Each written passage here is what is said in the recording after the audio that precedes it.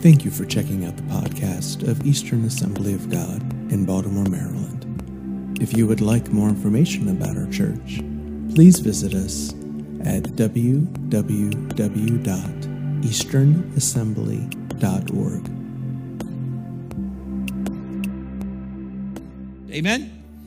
All right, so we are doing a series in the book of Acts. I encourage you to take out your notes. You can also take notes on your app as well. If you don't have the church app, we can help you to get that. Last week, we talked about prejudice, an amazing chapter of Acts chapter 10. Peter, who starts out Acts 10, not even allowing a Gentile into his home, as was Jewish custom. By the end of chapter 10, Peter is standing in front of a whole household of Gentiles, telling them about Jesus. And while he's preaching, they get saved, baptized in the Holy Spirit. After that, they get baptized in water. And when Peter takes the report back to the Jewish council in Jerusalem, they all declare together. It would appear that God has opened the door for Gentiles to be saved. Any Gentiles in the house grateful that God saves Gentiles? Come on, somebody, say amen.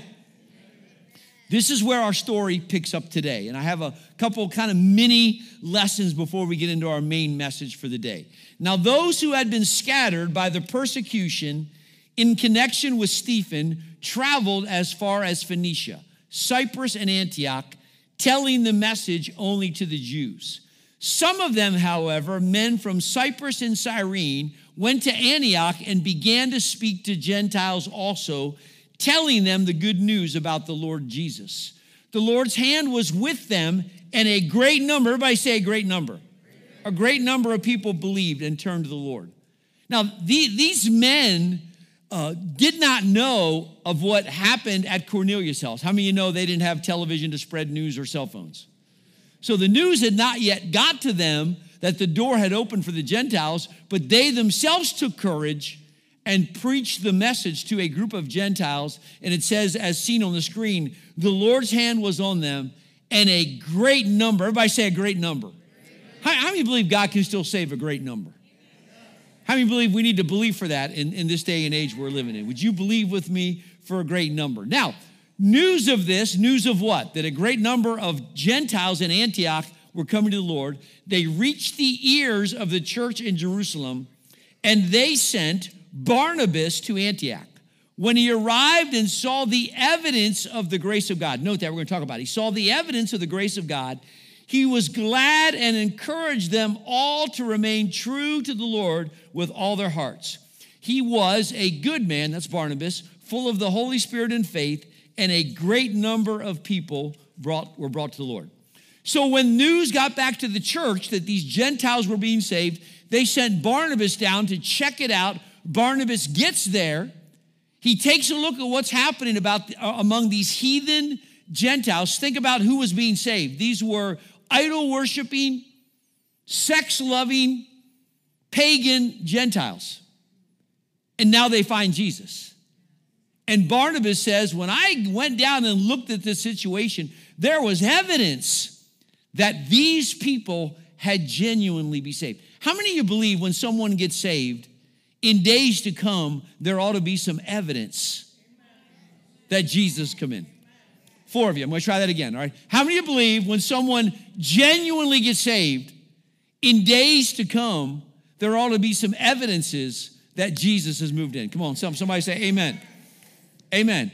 Lustful Ray is now respectful Ray. Drinking Dolly is now sober Dolly. Cussing Don is now tame tongue Don. Because Jesus has come in and done a work. Right. And I wonder, listen, I wonder if Barnabas would show up at your house looking for some evidence that salvation has come to your household. Would he find some? When he looks at your social media posts, would he see some evidence of your love for Jesus? When he listens to your speech for a little while, would he find some evidence that the grace of God has touched your life? Come on, somebody. Listen, if there's no evidence that you've been born again, it's probably because you haven't been. Come on, just trying to help you this morning. Amen. 2 Corinthians 5:17 says this, therefore, if anyone is in Christ, he is a, help me, church, new creation. The old is gone and the new has come. Is anybody in the house grateful that Jesus has kicked out the old and something new has come? And grateful, amen. You're grateful that you're not what you were yesterday. All right, so Barnabas sees this great work that's happening in Antioch and he needs some help. And here's what he does. So Barnabas went to Tarsus and looked for Saul. And when he found him, he brought him to Antioch. So for a whole year, Barnabas and Saul met with the church and taught great numbers of people. The disciples were called Christians first at Antioch. And let me just mention this. Them calling them Christians was really mockery. Oh, these are those Christ followers. That's what Christian really means, a Christ follower, Christ-like. These are those people who are trying to live like Jesus. So it was kind of said in mockery, but it stuck. The Christians in mockery, but it stuck. The Christians. Come on, any Christ followers in the house this morning? Not ashamed. All right? So Barnabas goes and gets Saul. Now remember Saul, he was the greatest persecutor of Christians that got saved on the road to Damascus, right? He was very zealous, starts preaching in the synagogues, but threats were made that he was going to be killed because, man, the drastic turnaround in Saul's life did not make a lot of people happy. So Saul ended up going back to his hometown of Tarsus, and many believe he was there for as long as 10 years. Now, why do you think God would, if you will, put Saul on the backside of the desert for 10 years when he's zealous, he's got this dramatic story to tell? Why would God kind of set him aside for a period of time? Somebody said to grow. Okay, now think about this. Saul was a Pharisee. You know what Saul had been taught all his life? Follow the law. The law wears it out. Now Saul gets saved by grace, and I believe God put him on the backside of the desert to teach him. Listen, there's a verse that says this. The law came through Moses, but grace and truth came through Jesus Christ. You know who the greatest propagator of grace was coming out of those 10 years in Tarsus? A guy by the name of Paul. You want to read about grace? Read the epistles Paul wrote. Okay, God set him aside. And listen to me. It is important. God is working in your life to teach you some things, to unearth out of you some things that this world put in you so that you can think more like him. We would say it this way, that you could be more biblically literate in understanding God's ways over the ways of this world.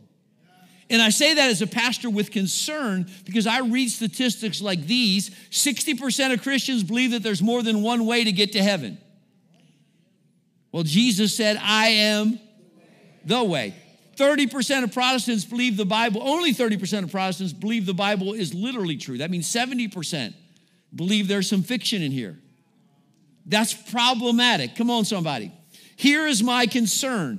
If you are not biblically grounded, then you can be prone to, help me, error, all right? That's why Jesus said to them in Mark 13, watch out that no one deceives you. Many will come in my name, claim I and he, and will deceive many.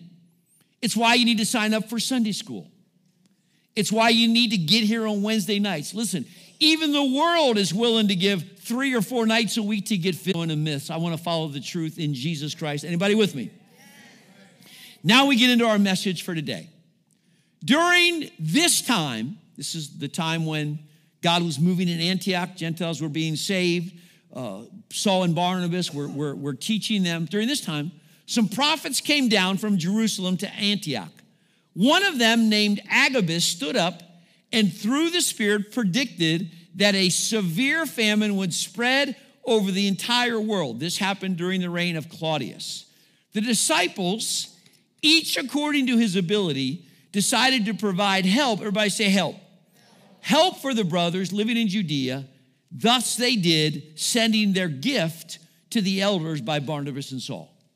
So when Agabus, through the Spirit, let it be known that a great famine was coming, these believers in Antioch, and later on other churches got in on this as well, decided they're going to collect money, send it back to Jerusalem, which was the mother church, so they could distribute it to people who had need. So today, I want to talk about generosity. Somebody say generosity. Listen, no question in my mind that generosity is one of the traits that make Eastern Assembly a great church. Anybody who hangs around here for a while understands what we operate, what we send overseas, what we give in our community. They know Eastern is a generous church. We don't always even say everything that we do just because I'm preaching this message. I'll tell you something that happened this week to illustrate that. I sent an email to the principal at Sandy Plains and said, look, we've partnered with you sometimes. We did a number of things over there. We've remodeled your church lounge. We've given lunch money for kids who didn't have any. I said, is there anything that you need that we can help you with? She says, well, we need some electric pencil sharpeners. I'll be honest, I'm thinking 3 or 4. But I said, how many do you need? Well, being the good principal that she did, she went to every classroom to find out which classrooms did not have working pencil sharpeners. And she sent me an email early last week or this week. Last week. This is the first day of the week, early, maybe Monday. She said, I've counted, we need 20. I said, well, you know what? She said, I've counted, we need 20. I said, well, you know what? God has been good to Eastern Assembly of God. We're going to be good to Sandy Plains. So I ordered 20 electronic pencil sharpeners. They got here Thursday. I wheeled them over, presented them to them. And on the way out, I heard a shout as I'm walking out the door. They're here, they're here. Come on, somebody. That's the goodness. But now listen. Eastern Assembly is comprised of the people who attend Eastern Assembly. There's no magical vein of generosity that flows. You are the vein. So we can only be as generous as you are generous. Everybody get that this morning? Come on, somebody. And in other words, now listen, I'm ahead of myself. Back up. Don't want you to see that yet. All right. So I want to begin with this question. Why should a Christian be generous? Why should it be easy for a Christian to be generous? Now, many would tell you, especially if you turn on your Christian TV, that the reason a Christian should be generous is because if you are generous, you will get more back. Okay? Now, just listen to me, okay? The problem with that is if you give only to get, you are actually have a motivation of greed. You understand? Okay? Why do people play the lottery? Let's be honest for a moment. They want to hit it big so they can have more, all right? Why should Christians be generous? Some preach you should be generous so that you could get more. Unfortunately, at the root of that is greed. How many know greed's a sin? Listen, even Paul, when he wrote to Timothy, there were those even in Paul's day that were traveling around saying, hey, if you live good for Jesus and give, the windows of heaven are going to open, you're going to be rich. But Paul said this, that these teachers have been robbed of the truth who think that godliness is a means to financial gain. I can take you to some very godly people in this world who don't have a lot of money, but they live a lot like Jesus. Come on, somebody. Okay, so back to why should a Christian be generous? It's really super easy. Are you ready? A Christian should be generous because God is generous. And if you want to be like him, anybody want to be like Jesus in the house? Come on. If you believe he's the perfect one and he was generous, then generosity is simply a trait that flows out of your becoming more like him. That was a good amen spot. All right, we'll try it again. Generosity should be the easiest thing in the world for a Christian because you are serving an incredibly generous God. Can I remind you of a couple things today? Say, go ahead, Pastor.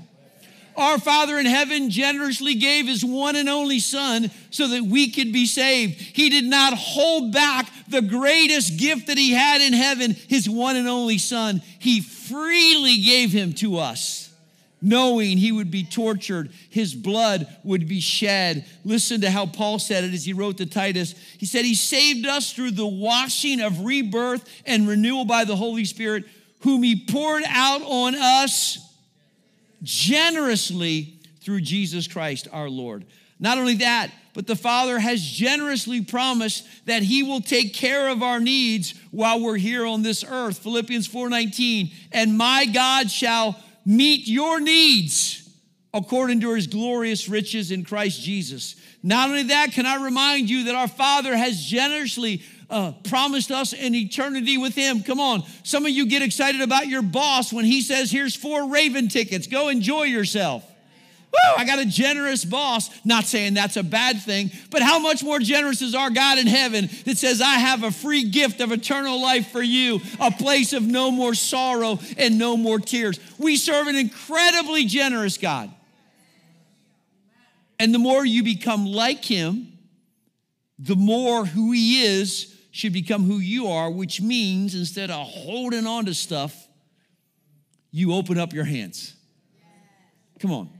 Why should a Christian be generous? Because God is generous. It's that simple. Listen, if you are here in this place today and you don't know that you are saved, that you're right with God, can I just point you to a generous God who is waiting with open arms to say, I've paid the price for your forgiveness. I've paid the price for your new life. Just come and I won't deny you if you'll open that door. Can you say amen? Amen.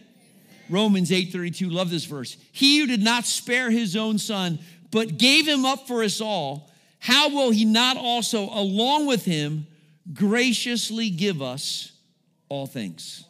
Amen. Now, think about when I talk about generosity, just think about how this works in all aspects. I start loving more freely. I start loving people. God sees that. He says, man, they're giving it away, so they're going to need more. So God gives more love to flow through you so that you have more to give away. Think about grace. Suddenly you start being less judgmental and more gracious to people. And God sees that and he says, man, they're opening their hands to grace. So they're giving it away. God, being the generous God that he is, says, I'm going to give them more grace. Come on, you start forgiving people and not holding on to grudges. And God says, man, I'm going to unleash my forgiveness on you because you've opened your hands. Now listen, amen? Now, although we are not to give to get, it's no secret that as you become more like God and open up your hands, he is more apt to open up to heaven to give you so that you have more to give. We're not just talking about finances. We're talking about in every area. Everything God has for you. He really can't add to it until you open up your hands. You say, well, I don't have enough to give away. Well, we could all claim that, but if you have Jesus, you've got something to give. Yes. You understand? So you open up your hands and give it back, all right? That leads us to scriptures like this, all right? Again, it's not to be the motivation for our giving. Our motivation is he's generous, but it's no secret that if you will open up your hand, give and it will be what? Given to you a good measure, pressed down, shaking together, and running over, will be poured into your lap. For with the measure you use, it will be measured back to you. That's why Paul, in his writing, he says, talking to people who had maybe more than others, he said, command them to do good, to be rich in good deed, and to be generous and willing to share. In this way, they will lay up treasures for themselves as a firm foundation for the coming age, so they may take hold of the life that is true to life. This is interesting. Paul didn't say, tell them to give because they're going to get double back. He said, tell them to give because they're investing in eternity. I wonder how many of you just take joy in seeing what God does when you're more generous, when you love on somebody, what God does with that. When you're gracious to somebody, when you invest in somebody. Come on, somebody. Amen? A true heart of generosity is thankful to see what their giving has produced for others. Okay, let me give you some examples. Some of you were here, it was quite a number of years ago now, when we raised money to help Pastor Lee build a balcony in his church in Honduras. He is the mother church of about 100 churches that he oversees, and they all come together, and he just didn't have nearly enough room in his church. So we raised $15,000, which might sound like a lot, but if you're going to build a balcony in America, that would about pay for the permit. But in Honduras, $15,000 built that balcony you were looking at. And I took that picture this past March when Dan Harlan and I were down there to minister to those pastors. And can I tell you what joy it brought me to see people up in that balcony and know that we had a part in providing that? Come on, somebody. Look, there's a bigger picture than just giving to get. It's like, what can God do if I open up my heart? How can others be blessed when I think more about that? Come on, somebody. Are you listening? We more recently gave money for 2 churches in Honduras. This was one of them. And this was a church that was meeting under a tree. How many know that probably tree planting churches in America probably wouldn't work so good? But in Honduras, they had a fair-sized congregation meeting under a tree. We sent money down to at least get them under a roof. And then they could raise the funds to block it all up. And so that's what happened. There's Dan standing in front of that church prior to the dedication. Here is the pastor. And the pastor told me, look, he did not sleep at all the night before the dedication. He said he was so excited to meet the people who sent the money to build his church. He says, I just couldn't sleep. I'm so excited. Come on, somebody. It doesn't get any better than that. Amen? I recently read a book by Christopher Alam, and he is the guy on the left here. This is him. This actually happened this week. He's in Tanzania holding a crusade. He was a Muslim who came to Christ, and this happened this week. His legs, it's about the guy in the middle. His legs were paralyzed, and he could not walk. Jesus healed him, and I'm hoping if things work out, Christopher Alam, who lives in Lancaster, not far away, will be with us for our missions convention in March. But he wrote a book called Radical Prosperity. I'd recommend you read it, okay? And the subtitle is, why does God pour out on people? Why does God give to people more grace, more love, even more finances? And the answer to that is right in the subtitle. Blessed to be a blessing. Come on, everybody get it? I'm generous because God is generous. So I open up my hands. I'm going to love on you. I'm going to give you grace. I'm going to open my wallet, okay? And I'm more satisfied with seeing what God does with that and the reward in heaven than I am, well, I sent that check 10 days ago and I was expecting the windows of heaven to open. Come on, somebody. Are you with me? To be more like him. Amen? Listen, Proverbs 28:22. A stingy man is eager to get rich. In other words, why can't I just win the lottery? But he's unaware that poverty awaits him because he won't give with what he has now. However, a generous man will, help me church, prosper. I love this part. He who refreshes others, that's the heart of giving. I want to refresh you. I want to be a blessing to you, will himself be refreshed. Okay? Listen, I know there's some of you watching online this morning. I'm grateful that you're here, but I'm just gonna tell you what's in my heart, what I believe. I believe there's a danger in the day that we live in when many Christians are okay with just resorting to what I'll call home church. In other words, 5 minutes before service, get a cup of coffee, sit down. It's very convenient. And listen, if you're listening today because you're not feeling well, I'm glad you're home and not giving us whatever you have. If you're a shut-in, I'm glad we have this opportunity. But if you can, church and serving Jesus is not about convenience, friend. It's about giving to a God who's been so generous to me. The least I can do is gather together with his people and lift up my hands. The least I can do is smile at somebody and encourage somebody in the house of God. It's not about how easy can it be for me. It's about how can I give back to a God who's been so generous to me. Can you say amen? Look at the early church. It says this, since we're studying the book of Acts. All the believers were together and had everything in common. Selling their possessions and goods, they gave anyone as he had need. How generous is that? Everybody say very. How about this in Proverbs 10:22? The blessing of the Lord makes a person rich. You know, if someone were to ask me, Pastor, are you a rich man? I'm going to say, yeah, I'm a rich man. And I don't say that because I'm driving a Lamborghini with a lot of money in a bank account.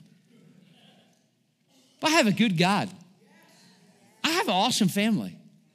God is taking care of my needs. Are you listening this morning?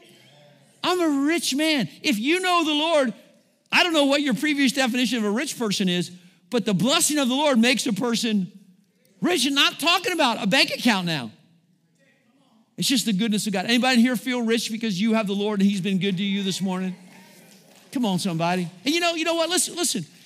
I pull into the gas station. Somebody drives in with a Lamborghini. I admire it. It's a well-made car. But you know how much desire I have to have a Lamborghini? Zero. Because, friend, I can't even pay for a new brakes on that thing, much less. You understand? It's like I'm rich in a way that I don't need what this world has in order to consider myself rich. And I tell you to do the same. Amen? Now, you've probably been wondering about all these white bags, right?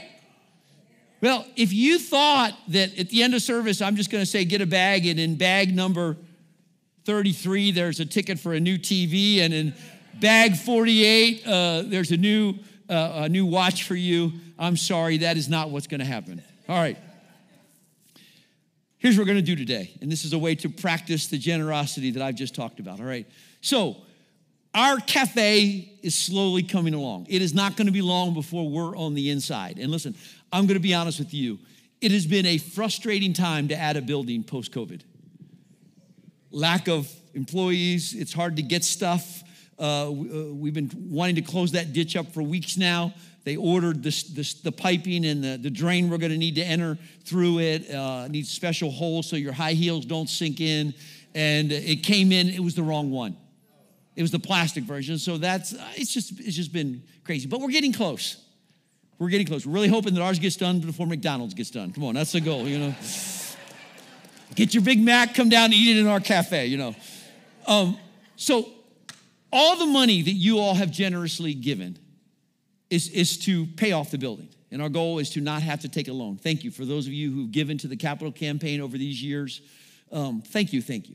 But what your money giving to the building doesn't cover is what we need on the inside.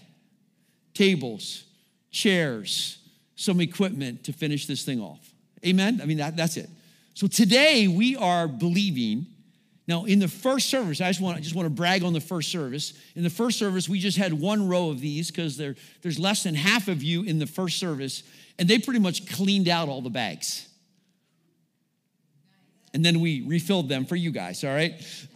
So it's really quite simple. In just a few minutes, I'm going to ask you to come up and get a bag. You can take as many bags as you want, all right? If you take the 46 bag, that means you are making a commitment to give $46 over the next couple of weeks. Inside is an envelope. Bring the envelope back with $46 in it, or check for $46, or give the $46 online. Just make sure if you do that, you designate capital campaign or building, all right? And if all the bags or almost all the bags are taken, we will have more than enough for all the equipment. We thought about making a brochure up that showed you the different things we did. You could buy a table, but it just seemed a little too complicated. This is just really easy and kind of fun, all right?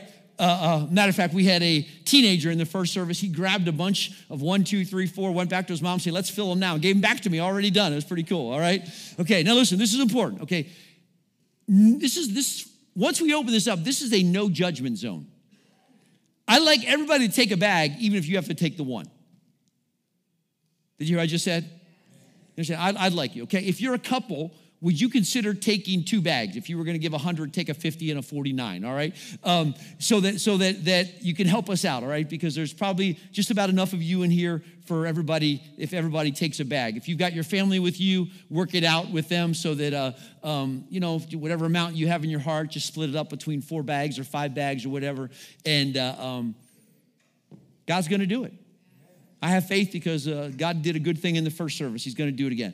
I want you to bow your heads. Before I unleash you to come get your bags, there's something I want to talk to you about that's more important than that. More important than raising the funds for what we need inside of that classroom, much more important is somebody who might be here today. And God has brought you here today because he wants you to open the door of your heart and receive what the generous God of this universe has freely provided for you. And all he needs you to do is open up the door and receive it. I was talking to somebody after the first service, and I said that I grew up going to a denominational church. I thought I was a Christian going to church, and it wasn't until I was 18 years of age, invited to a church like this one, that God finally opened my eyes, what he wanted for me. And it was so simple. He just wanted me. He wanted me to turn my life back to him, the God who gave it to me in the first place. And at 18 years of age, I asked Jesus to come in, to wash me clean, and to make me into a new creation. And you know what he did? He did it. He radically got a hold of my life. And I know what he did for me, he'll do for you. And I'm looking for somebody here today that says, Pastor, I am the one who is in need of the salvation that this generous God has freely given. If that's you this morning, I want to pray for you. I'm not going to embarrass you, but it's very important that you respond. Just raise a hand up and say, Pastor, that's me. I'm the one who needs Jesus' forgiveness. I'm the one who needs Jesus to come into my life. I'm the one who needs a Savior. I've seen a hand or two. Anybody else? Thank you, Lord. So I'm going to pray right now. Lord, I pray for those who raise their hands, that even as they're in their seat right now, they would just say, Jesus, come in. Wash me clean. I surrender to you, Lord. And Father, I know if you'll do that, your word says that anybody who comes to you, you will in no wise turn them away. Thank you for your faithfulness. We love you.